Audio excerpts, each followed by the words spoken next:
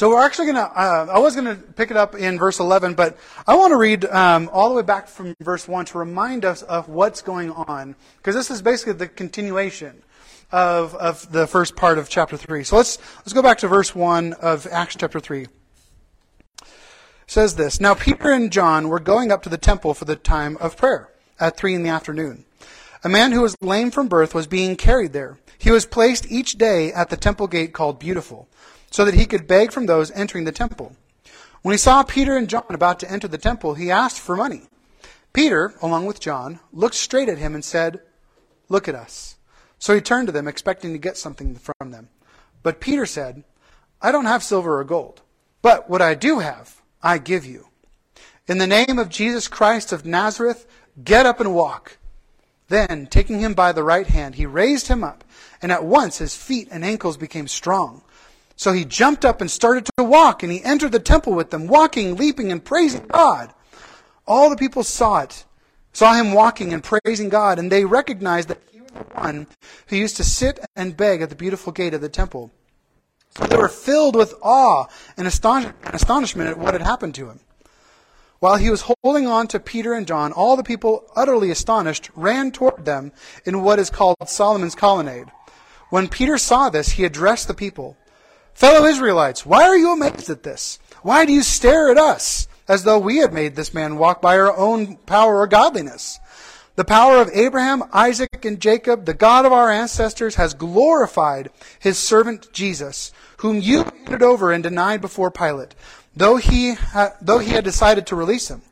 You denied the holy and righteous one, and asked to have a murderer released to you. You killed the source of life, whom God raised from the dead. We are witnesses of this. By faith in his name has made this man strong, whom you see and know.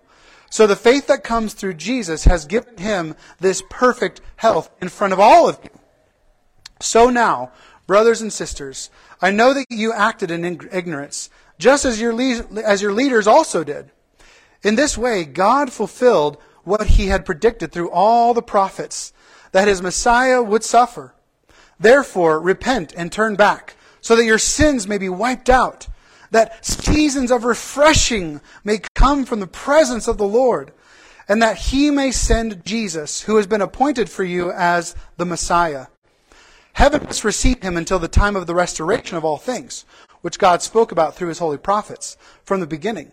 Moses said, 'The Lord your God will raise up for you a prophet like me from among your brothers. You must listen to everything he tells you. And everyone who does not listen to that prophet will be completely cut off from the people.' In addition, all the prophets who have spoken from Samuel and those after him have also foretold these days. You are the sons of the prophets and of the covenant that God made with your ancestors, saying to Abraham, all the families of the earth will be blessed through your offspring.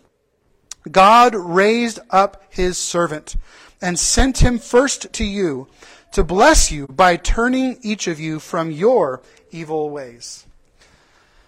Lord Jesus, we come before you today, Lord, to hear from your word. God, to be with you and to hear your truth, the truth that you desire for us to speak, to stand up and speak like Peter, our forebrother, as he's gone before us and laid for us an example for us to follow. God, we pray your Spirit would empower us, Lord. Empower our hearts to understand, our minds and our hearts to perceive what you would have for us today.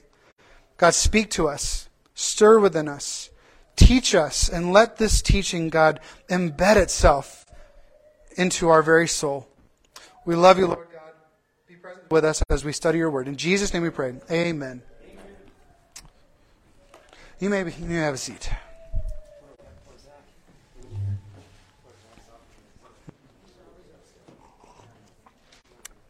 So, if someone were to ask you, what is your faith all about? Think about that. How would you be able to answer? Think about it. Maybe write this down on your paper.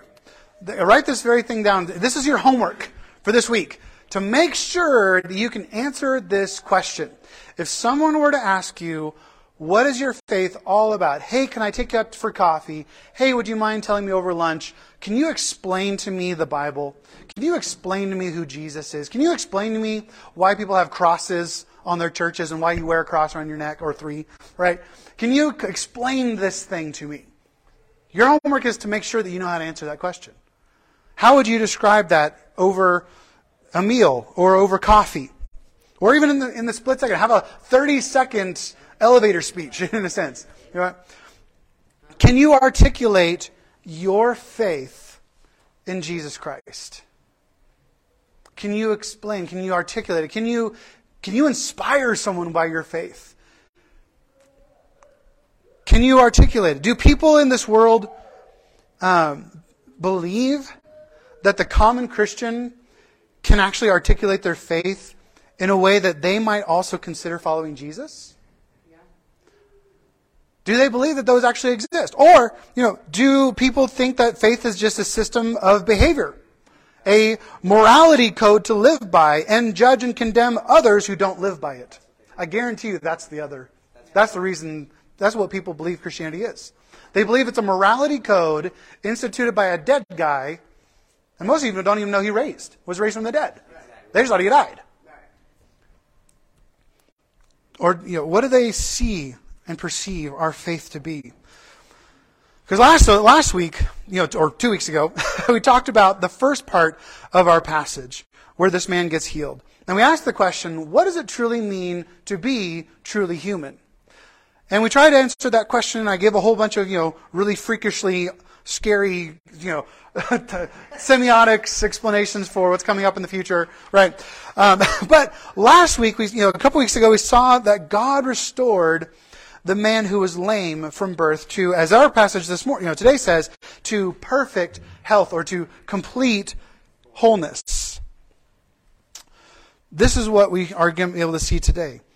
This week we will see God's heart for complete wholeness, not just in body, but in spirit and in truth. We get to see this today. The reason and the power, now he's able to speak these things. He's now able to say, okay, God did something amazing. What was that? What happened? And then now Peter gets to do this whole speech to explain the reason and the origin of the power by which this man was healed. And that is to glorify the name of Jesus. That is where we are at today. And that's why it's always a good day to speak truth of God's refreshment and the restoration of all things. Now, on the bottom of your sheet, you'll see, so I'm going to, a little bit of a map here, just a second. So the bottom of your sheets, of your note sheets, so if you haven't got one, they're by the front door there. But so in the temple courts, there is, so you see kind of a map of that. And if you remember where the beautiful gate was, so there's the temple courts, but then the inner part is the temple, is the actual temple part. Right, so it's kind of subdivided into 2 squares you can see on your map. The one on the outside is the court of the women, and then the other one is the court of the men, and then beyond that is the court of the priests, where they offer all the sacrifices. So, what's happening today is that this man has been able to be in the temple courts, but he's never been able to be in the temple. And so the beautiful gate is the entrance into that temple. So he would always sit in the outer temple courts begging for money for people. So now we see him go in to the temple. So he's entering into the time of prayer with everyone, leaping and praising God. And then he entered into this time of prayer for the first time he's ever been able to pray in God's presence. And then it says that they rushed at him in Solomon's portico. Well, that's on the outside. That's the perimeter. A lot of theologians believe it's the entire perimeter around the temple. Some just say that's Solomon's porch, and then there's the colonnade, which is the part at the bottom, kind of the bigger one with the taller pillars. And so how can it be that they entered into the temple, but then now they're rushing at them? I think they let them finish and complete their time of prayer. That this lame man, was in there, got to be a part of the time of prayer with everyone, and then they came out and were now in Solomon's colonnade. And this is now where we pick up our story, that he was holding on to Peter and John And all the people, utterly astonished, now rushed at them. Now that the time of prayer is complete, is done. And everyone's left the temple itself and are now in the temple courts. So this is where we pick up our story. And this is what happened. So this is an opportunity that Peter now has to explain the gospel, really, in essence. This is Peter's message of the utter essence of the gospel message. Repent. Repent. Change your thinking. What? And turn around. Now, I've heard it be explained that repent means to do, like to turn around, to do a 180. But that's not what it means, because there's a completely other word that means. Because if you see in our passage here, it says, what does it say? Why are you amazed at this? Why do you stare at us as though we had made this man walk? Of course, then giving credit to where credit's due. But if we keep looking here, he says, what does he say? Like, repent and turn back, right? He says, repent and turn back, so that times of refreshing can be had, and we'll talk about that here in a minute. But this is what he's saying: repent, metanoia, change your thinking, and turn back. This is the whole story of the first covenant. Is repent and turn back, repent and turn back, repent and turn back. Why? Because they were constantly turning around. They're constantly going and worshiping other gods. And so there's another word that means to turn around. So this is two words. So change your thinking, which leads you to turn around. So to turn back to your God. Because Peter in this message is saying, you have gone so far off the rails with your theology and doctrine that you're worshiping a different God completely. Turn back to the Lord. You're following this that is so integrated in trying to keep the status quo with the Romans that you're becoming Roman. You're becoming people who are sacrificing the goodness of our faith for the legalism of our faith, for the rules and the morality and the behavior. In which he's saying that's not what the gospel is all about at all. The gospel is about freedom. The gospel is true. It's Jesus' way that he preached when he was on this earth. Turn to that. Let your mind be aligned with Jesus, his way of life. Because why? Because it's true. It is the truth of how we're supposed to interpret this. It's true. And it's also better. It's also sweeter. It's also more fulfilling. And the only way into his eternal and never-ending, infinite kingdom with him. The truth of the gospel is living in a renewed kingdom of peace that brings refreshment to the soul. That's what the truth of the gospel is. The truth of the gospel is complete and utter restoration of what was lost in the garden. Today and coming. Restoring creation to complete wholeness. This is the only time in the entire Bible where this phrase, complete wholeness, or as I think it says in our CSB here, it says total heal or perfect health. So it means perfect health and then some. So it's this word has the connotation of complete wholeness or fully restored. This basically, in essence, it's saying total healing, physical, yes, body, but also soul and also spirit. Like we said, that back in the ancient Near East, they believed that the person, body, mind, heart, and soul, body, mind, heart, and spirit, were all one being. That's why baptism, because to cleanse the body was to cleanse the spirit, to cleanse the mind, to cleanse the emotions. So to cleanse one would be to cleanse all, right? And so they were all so interconnected. And so that's what this is meaning, is it's this full restoration of the fullness of humanity to this person. So, because no structures or efforts of mankind can truly heal anyone like this. Your works can't do this. Peter and John, they didn't do this. That's like, we didn't do it. Why are you looking at us? Don't worship us. Worship Yahweh. Worship Jesus. He's the one who, the God of Abraham, Isaac, and Jacob, the God of our ancestors, has glorified His servant Jesus, whom you handed over and denied before Pilate, though you had decided to release Him. You denied the Holy and Righteous One and asked that you have a murderer released to you. You killed the source of life by faith in His name. In His name has made this man strong, whom you see and know.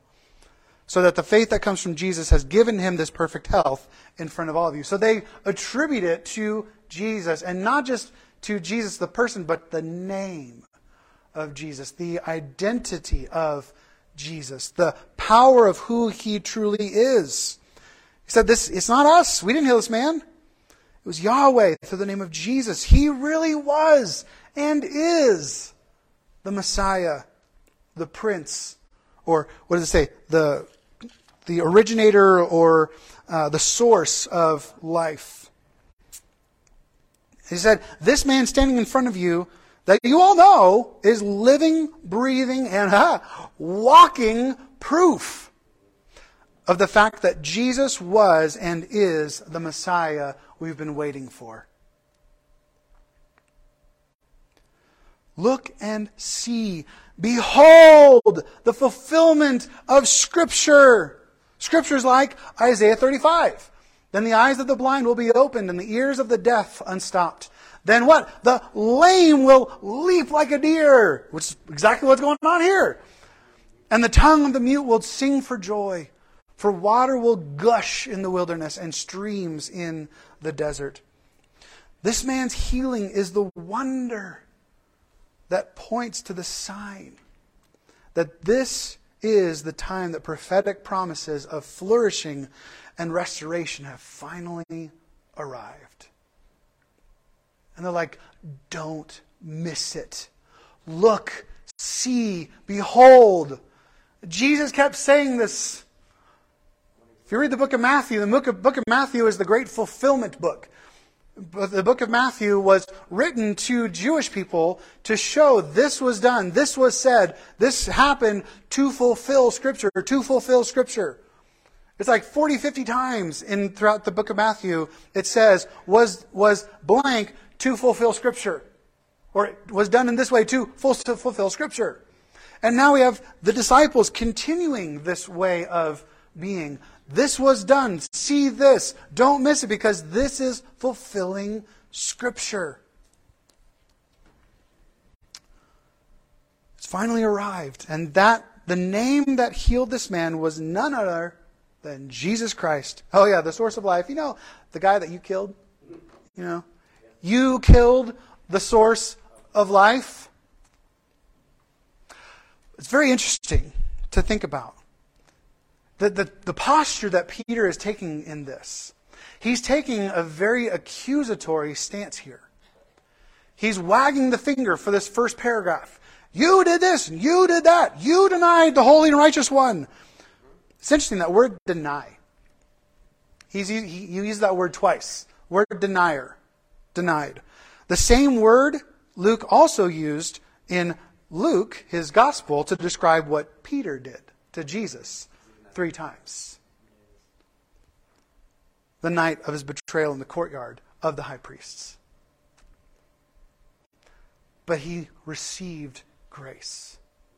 He received restoration. And this is what Peter is offering to them. Because the next section, as he said, he ends it all up by saying, you killed this man. You did it. You killed the author of life, the source of life, the Prince of life, the originator of life itself. But what are my 2 favorite words in the Bible? But God. And he say, and now, brothers and sisters, I know you acted in ignorance. So he's turning the page. He's turning the page into a new way of what? Invitation. He's saying, you did this. You have to recognize what you did. But I know you acted in ignorance. And even the Old Testament, even the First Covenant, gives allowances for ignorant sin. and ways to be reconciled with Yahweh by offerings, offering guilt offerings for sins that you don't even know that you did. Right? But he says this. He goes and he's explaining all these things. Therefore repent and turn back. This is verse 19. Therefore repent and turn back so that your sins may be wiped out, that seasons or times of refreshment may come. It's an invitation for them to participate in times of or seasons of refreshment. What does it say? From the Lord. From the presence of the Lord.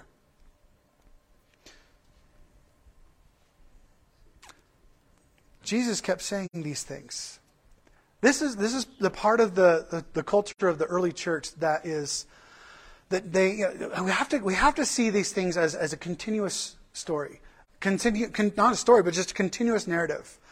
The teachings of Jesus and how they transformed into the church, into practice when Jesus left. All these things he's preaching, Jesus taught them. And this is the continuation. This is Peter regurgitating what he was taught. You guys remember, we'll talk about it a little bit later, but do you remember our measurables as a church?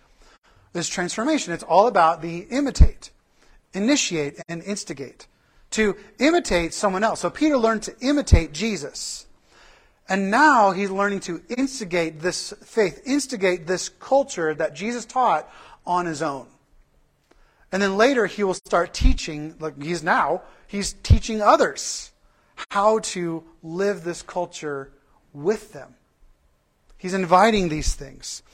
And so he's regurgitating basically that what Jesus is saying, I have told you these things, that all these things are going to be happening. This is John chapter 14 or John chapter 16.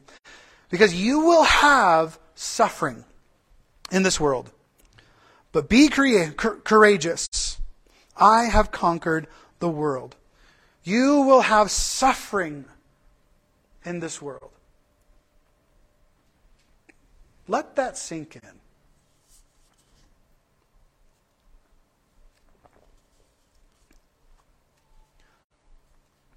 Does Jesus come to bring warm fuzzies and sunshines and rainbows all the time, 100%? And if you're ever sick or unhappy, it's terrible. Or if someone in your family is suffering or dies, if you get the sniffles, you don't have faith. I've heard that before. In this world, you will have suffering. But take heart. I have overcome the world. Be courageous. What? There will be seasons of refreshment. There will be rhythms of life that you can participate in to have refreshment in your spirit. Times of worship and prayer, communion, fellowship, breaking of bread, and times of joy and blessedness in Christ Jesus and with His kingdom. Breaths of fresh air. I love those times where I'm on the top of a mountain somewhere, overlooking something. I'm just sitting in my chair and I'm just in God's presence. The wind is blowing through the trees. That's one of my favorite things, is laying in my hammock and there's a gust of wind that blows the trees, and you hear the sound of the rustling. Can you just hear it? Sounds like a whisper. It's like God's whispering, right? Blowing. I just feel refreshed, at peace. Not like times when Gary's sitting in the truck and the wind's blowing the truck, almost blowing the truck over, right? That's a little stressful. That's a little scary. But we are meant to look forward to our times together with each other. That's what gathering as this people is all about. We're meant to look forward to our times on Sunday mornings when we come, and this is supposed to be a time of refreshment. Getting together for in our act groups and relationship Bible studies. going out to dinner, inviting each other over for meals and fellowship. These are seasons and times of refreshment that are meant. Yes, it takes work. Yes, it takes an emotional toll on us, for introverts, right? My wife is one of those. It takes but it's worth it. Things that are worth anything are worth your time and effort.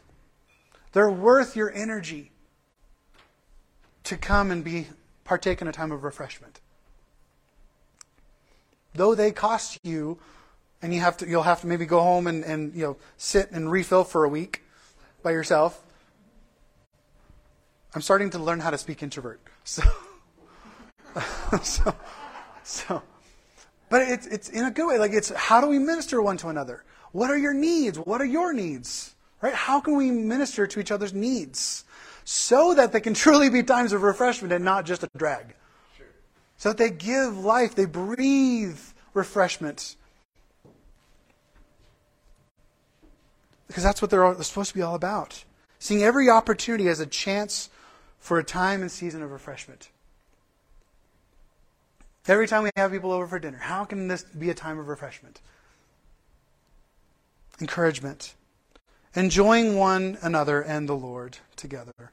Life in this world we will one day get to enjoy forever.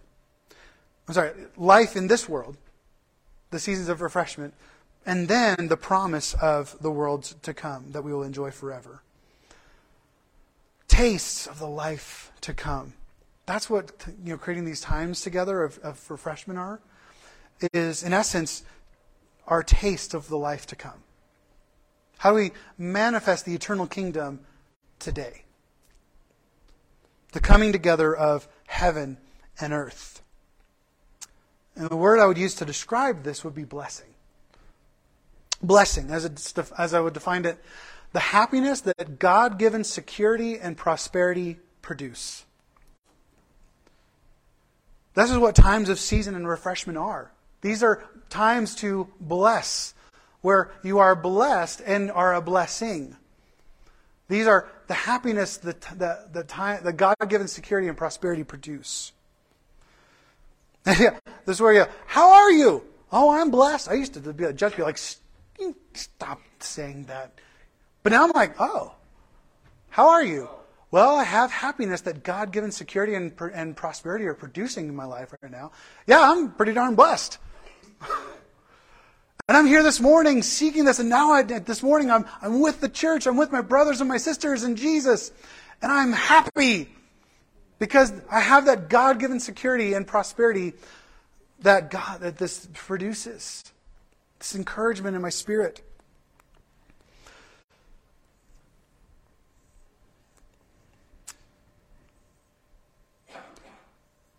So this is not a way to use this word. Oh, how are you? Oh, I'm blessed. We don't use it as a mask. But maybe sometimes we need it as a reminder. Maybe we're not necessarily feeling blessed, but when you say the words, oh, I'm blessed, it's a reminder. Wow. You know what? I really am blessed. And then you start looking around at everyone, and you're like, oh yeah, I've got my family. This is my church family. This is the ones that I love. This is the ones that God loves, and this is who He's brought me together with today. Blessing is God's kingdom being manifest on this world. It's God's kingdom manifestation.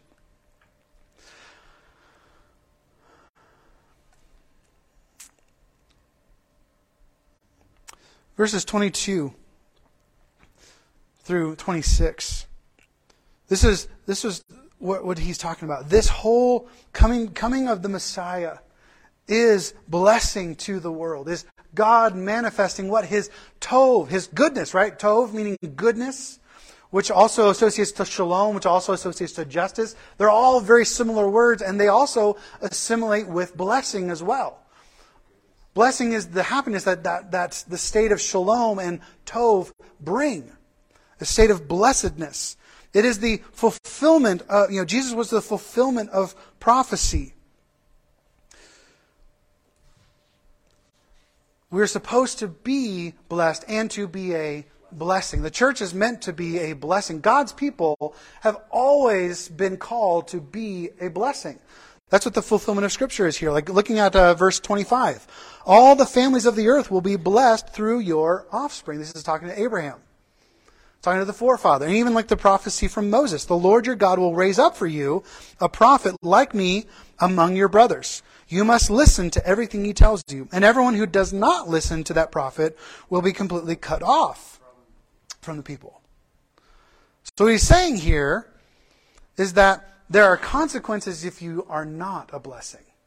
Right. If you don't believe in the one whom I'm sending to be a prophet like Moses, which is Jesus, then you will be completely cut off.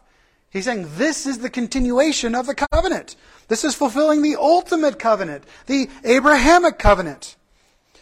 In this way, through Jesus Christ, Yahweh will bless the entire world through his new and renewed kingdom.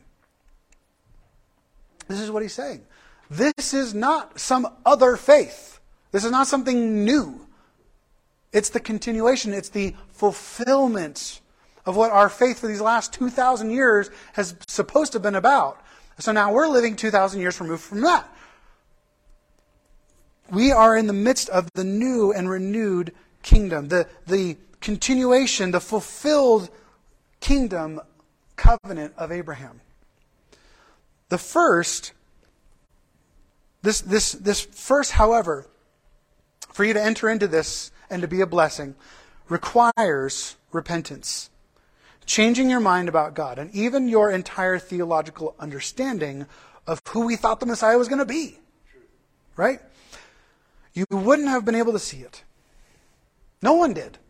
Not even us, the apostles who were with him for 3 years. None of us saw it. None of us were able to articulate it. None of us saw the crucifixion coming. We had no concept of that, even though he told us like 3 bajillion times.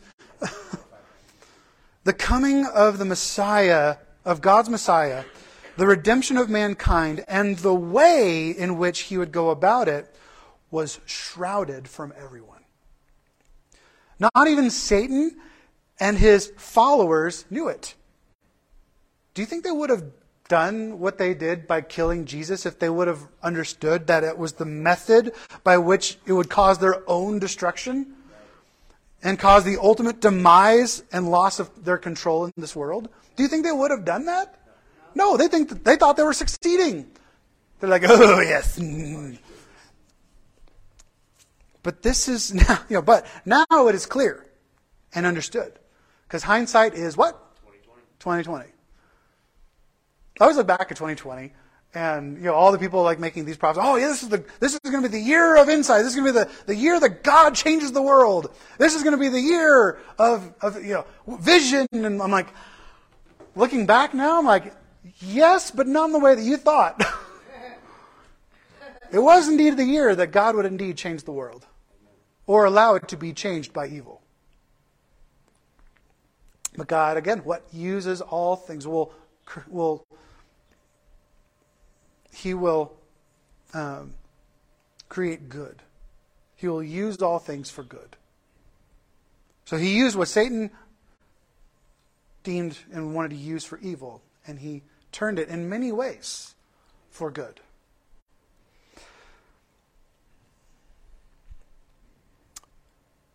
But all this is a big theme of what Peter was doing in these first 2 sermons and would continue teaching. This was the message that Paul would take into the synagogues all around the known world. We were wrong about the Messiah.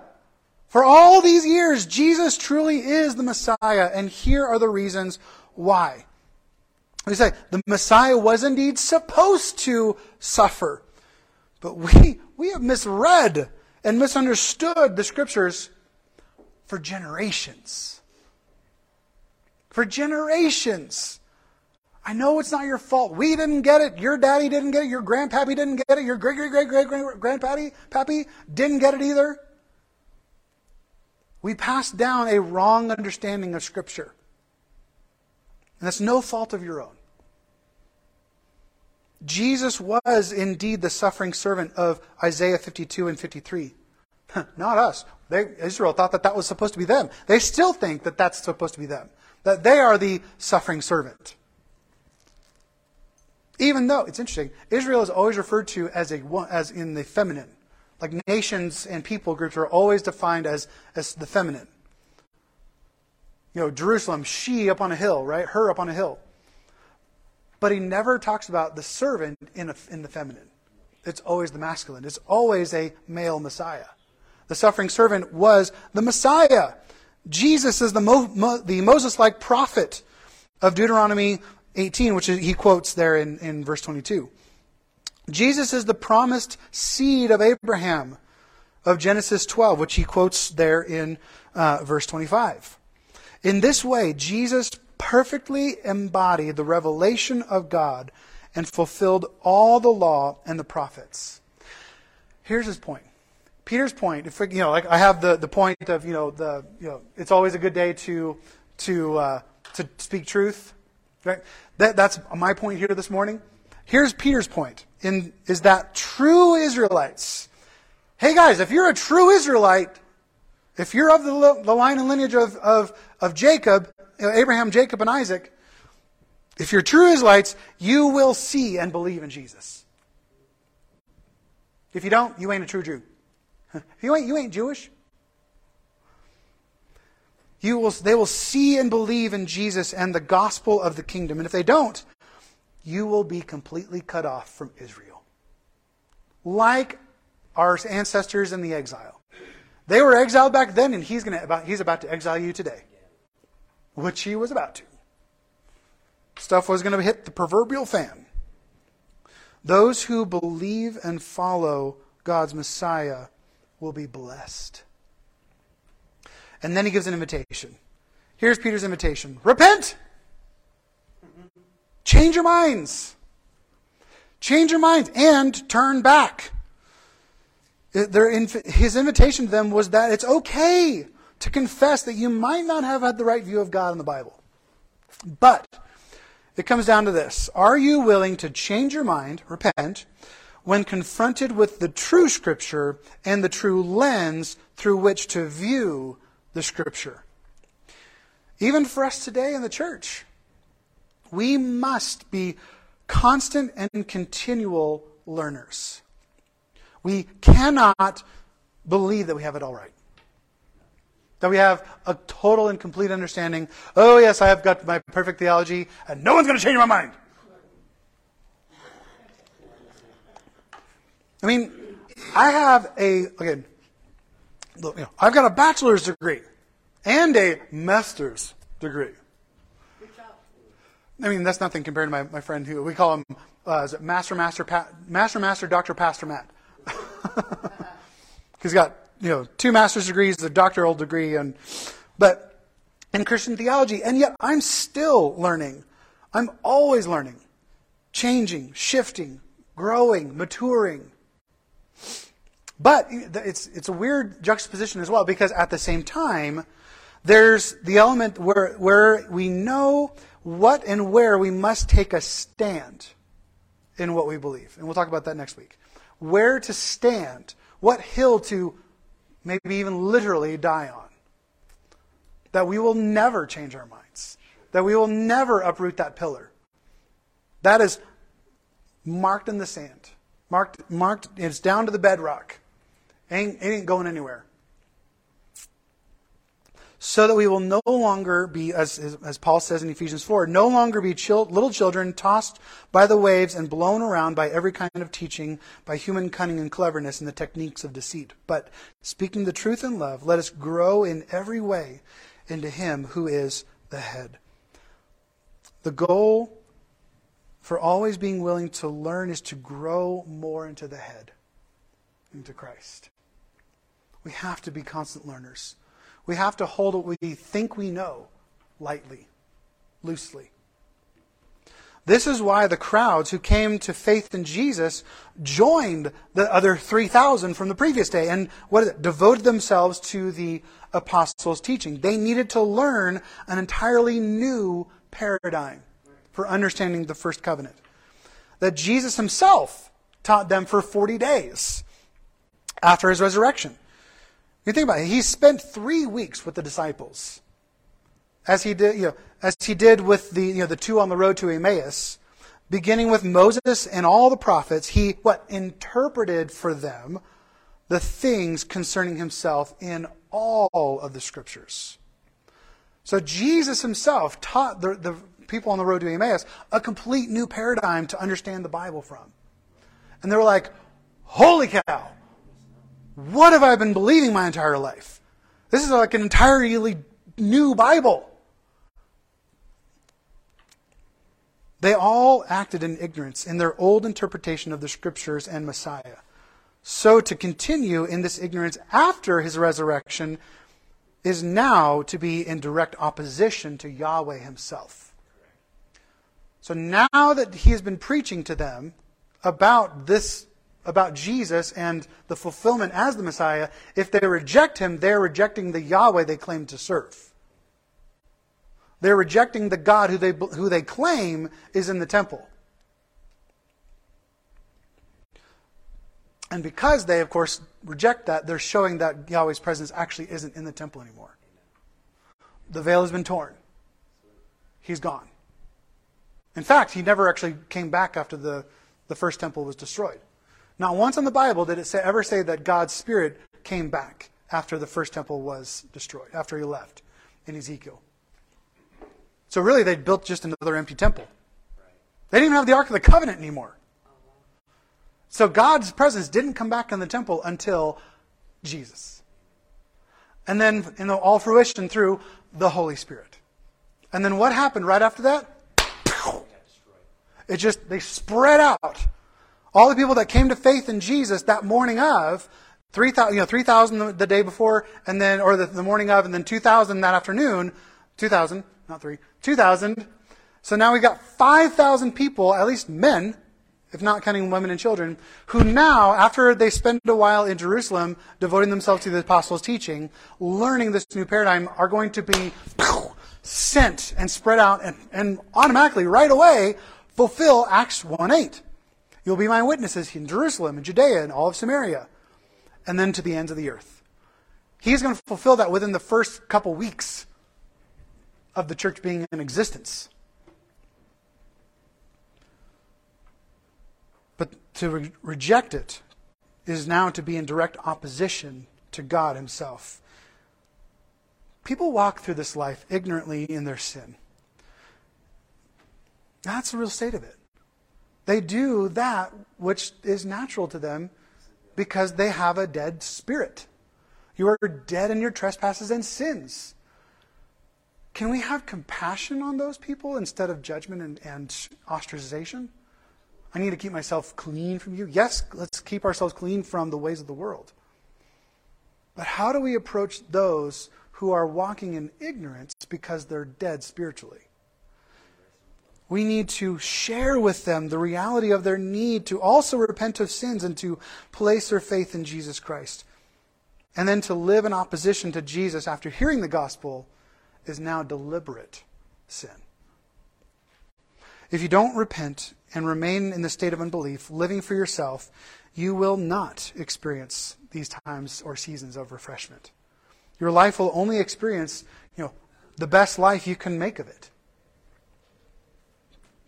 rather than the refreshing life that Jesus can make of it. Not that you can make of it, that Jesus can make of your life. Anyone who turns from the life they've been living for themselves and their view of Scripture when confronted with the truth and lives their lives for God through faith in allegiance in the name of Jesus Christ, they can partake of the refreshment and the restoration of all things. And here's where I want to land this morning. As it says in verse 21, heaven must receive him until the time of the restoration of all things, which God spoke about through his holy prophets from the beginning. This is the resurrection of all of God's people.